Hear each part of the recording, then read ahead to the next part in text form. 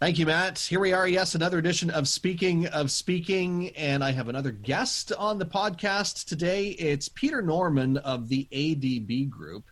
We'll be talking on a different breed of speaking, going beyond the normal, in just a few moments. Peter, welcome. Thank you. Nice to see you, Carl. Before we jump into the podcast, though, what we're going to be talking about today, Peter, I wanted to invite you to participate in a feature that we call Tales from the World of Public Speaking. So articles, stories, and they appear all over the place. Of course, the World Wide Web is huge for that now. And there was this article that came out a couple of days ago, and it's students at a high school in Illinois who are practicing their presentations by using the experience that you see on Shark Tank. So what they had to do was they had to come up with a product and sell it and then pitch it. And they used the Shark Tank presentation formula or model, so to speak, as they were preparing their presentations and their pitches. And I have a strong opinion Okay. of how those Shark Tank and Dragon's Den pitches come across. I know that you've spent a lot of years in the television world, and it's not exactly what you're seeing is a very edited version of what really happened.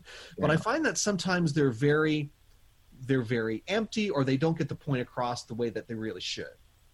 Yeah, that's interesting. You put that. It's when you think about what people do when they're pitching a product like that, and certainly on Shark Tank, I wouldn't say that the level of presentation is necessarily very high. Often they're hoping that the product or the concept is going to just sort of sell itself, and it lacks often lacks a certain presentation style, a certain conciseness and stuff. And I'm not sure, it wouldn't be my first choice as a place to have high school students looking to really develop good public speaking skills. To be honest, in my experience, you do make your living on your feet in almost any part of business, speaking and engaging with people. But the reality is that's a very artificial situation, and very constructed with a certain set of boundaries. It's a form of public speaking, I guess, but I don't think it's a you learn that much in that skill set that's generalizable to the rest of the ways you have to public speak. Here's the challenge with that, though, because a lot of people obviously watch that show and they look at that as the normal way of speaking. They look at that and say, oh, that's how you're supposed to do a pitch, or in some cases, that's how you're not supposed to do a pitch. Yeah. That's sometimes the case. So, which leads me to the first question I wanted to ask you today. What's wrong with being normal? As far as in the coaching world and the speaking world, what's wrong with doing what we've done for all these years? What's wrong with taking that normal route?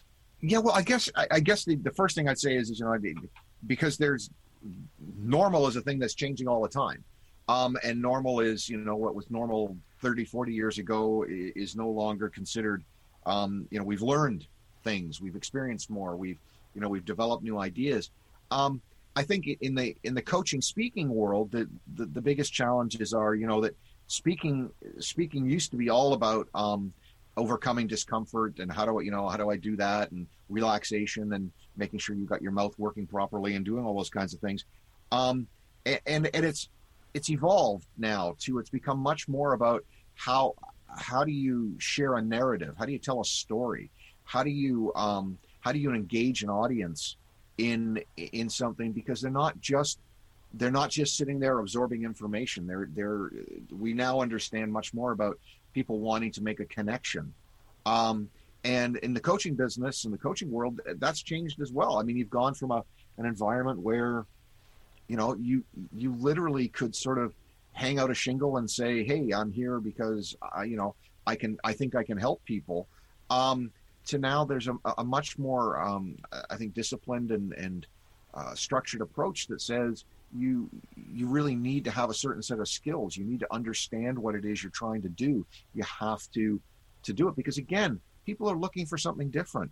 It was okay for Tony Robbins in the 80s, 90s to tell everybody that they could just achieve their own maximum potential. Unfortunately, a whole lot of people tried that. And my my sort of best example is The Secret. The Secret came out and everybody goes, oh my goodness. Well, there's an underlying problem with The Secret, which is it basically says that if The Secret doesn't work for you, it's because you're the problem. But The Secret has absolutely no sort of verifiable evidence-based stuff in it. It's just that, stick $100 bill on your roof and look at it, your ceiling, and look at it, and you'll be rich. That's not how things work. And, and that's part of what's changed is a lot of people have gone through those things and said, you know what, that didn't work for me.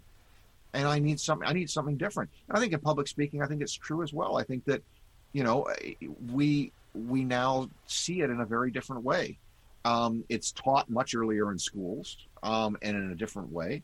And I think it's something that I think it's a good thing, because I think evolution is a good thing. And it's, and I know that, what you're doing, what you do with your clients and with, the work that you do, is you are trying to stay at the front end of this. You're asking these questions, and that's critical. It's funny that you mentioned how it's being taught in schools more than it ever was before, talking about the public speaking, because I can remember being in school and not being given formal instructions, so to speak, about public speaking or how to present to an audience.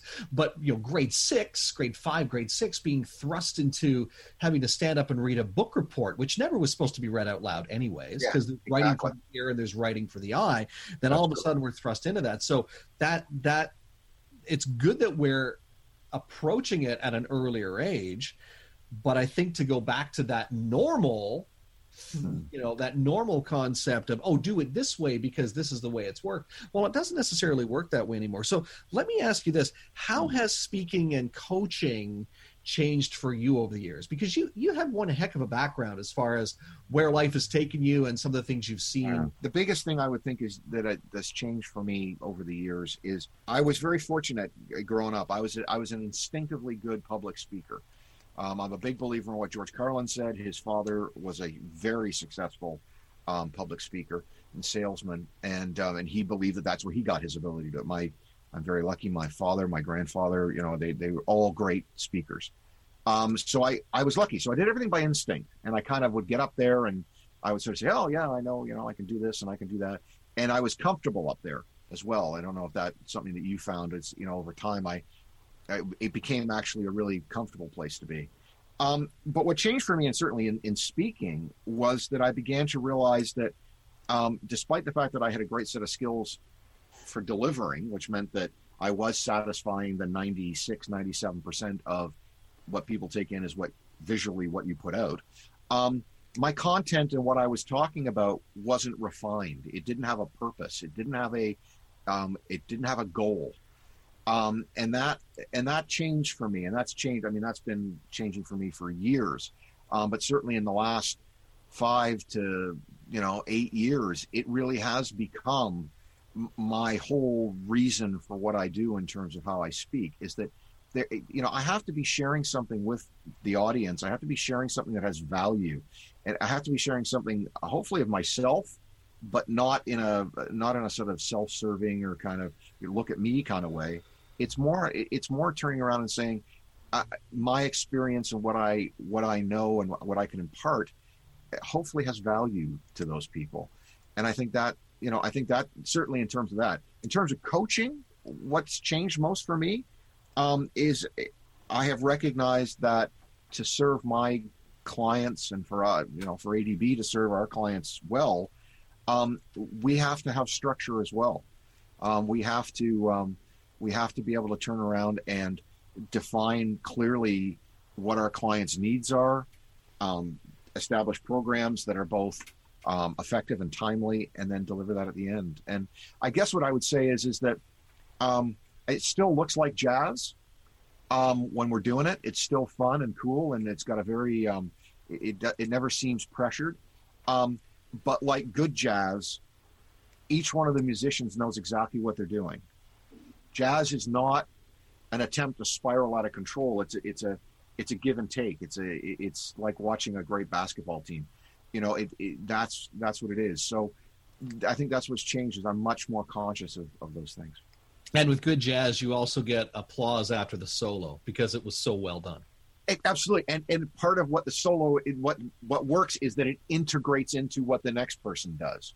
Because it's almost like that solo, that person throws it off to the next person and says, hey, you take this and you see what you can do with it. And they go off.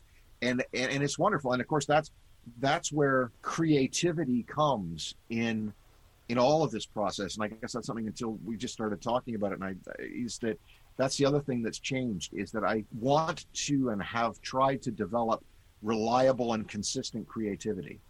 And that is something that, when I was younger, I certainly didn't know you could do. I did everything by instinct. But I now am at the point where, I realize that with a foundational base and good work and a process, you can actually consistently be creative. And that's, and that helps people. One of the biggest skills we're trying to help people to learn is how to be creative in their own lives, how to take what's going on in their life and be creative and positive about it. You mentioned a different breed and the processes and the things that you go through when you're working with clients. There's probably a lot of people on this podcast listening wondering, okay, what is a different breed and what makes you different? So what are you and what does make you different? Well, I'm going to use an analogy that I use all the time, and in fact, it's one of our catchphrases for the business.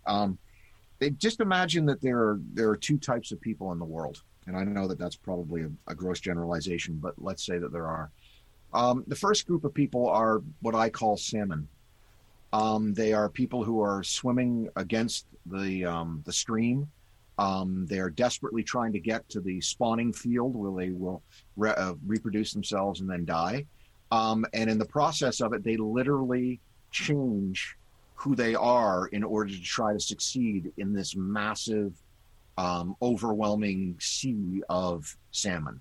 So, all that footage you've seen of salmon trying to get upstream. And then there are bears. And bears are wonderful because bears are the complete antithesis to the salmon. In fact, they are one of the salmon's most deadly enemies. And bears are great because bears don't waste their time swimming upstream against all the odds and everything else. They go find a waterfall and they stand on a rock and they open their mouths and they wait until the fish jumps in. And if the fish doesn't jump in, they go down and they fish around and they grab one. But the genius of bears is that bears understand what's going on. It may be at an instinctive level, but they understand what's going on. They have a set of tools that they use, and they have success. And in fact, their success is the absolute antithesis of what the salmon's trying to do. So, if you look at the two kinds of people, there are people swimming upstream, desperately spend their whole lives on the, what we call the rat race, or, in that belief that if I just do the right things, if I just do what I'm supposed to do, I'm going to wind up at the end of this and I'm going to spawn and then, I'll die. But that's okay because I'm going to, and you got the bears just standing there going, wow, that seems like the Mugs game. That is, I stand on this rock, I open my mouth and fish jump into it. And what could be better? And then a couple of fish jump in my mouth. I go home, I go sit down for a while and take a nap. I mean, this is, and this is the difference. People are desperately trying to find more energy to do the thing, to fight the water and to get upstream. And the bear's just turning around and going, yeah, but if you just understand what's going on here, literally fish jump into your mouth. Like, how much easier is that? And that's all about understanding this concept I talked about earlier, which is about having a plan and preparation and understanding. And we work very hard on that. We use very well established, academically and experimentally proven techniques. We use cognitive behavioral coaching, and we use behavioral coaching. We use positive psychology, all these things and coaching skills that have come from sports. And we use them to help people to stop being salmon and to be the bear.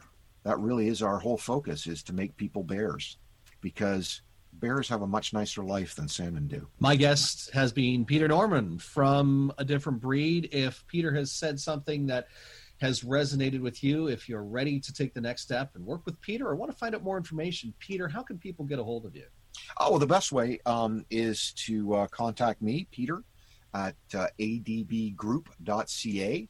And contact me by email, or you can go to our website, which is a differentbreed.ca, and you can take a look at what we're doing. And we're always looking to help people. We work with people, individuals, businesses, entrepreneurs, groups, and organizations, and help them to move forward in ways that allow them to become self-supporting and to really take their lives forward in the direction they want to go. So, yeah, please, that'd be great. I should mention, too, that Peter is a panelist and a sponsor at my event on March 8th. Be Bold from the Stage. We're looking forward to seeing you there, Peter. And you'll very, very happy to be there, buddy. You'll have a chance to see and hear Peter in action and hear more of the story of what he's just been chatting about. Still some tickets available, by the way, March the 8th in Kingston. If you like TED Talks, if you like Mo Mondays, if you like hearing real stories from real, authentic people, and you'd like to make some literal human connections, you'll definitely be able to do that at Be Bold from the Stage.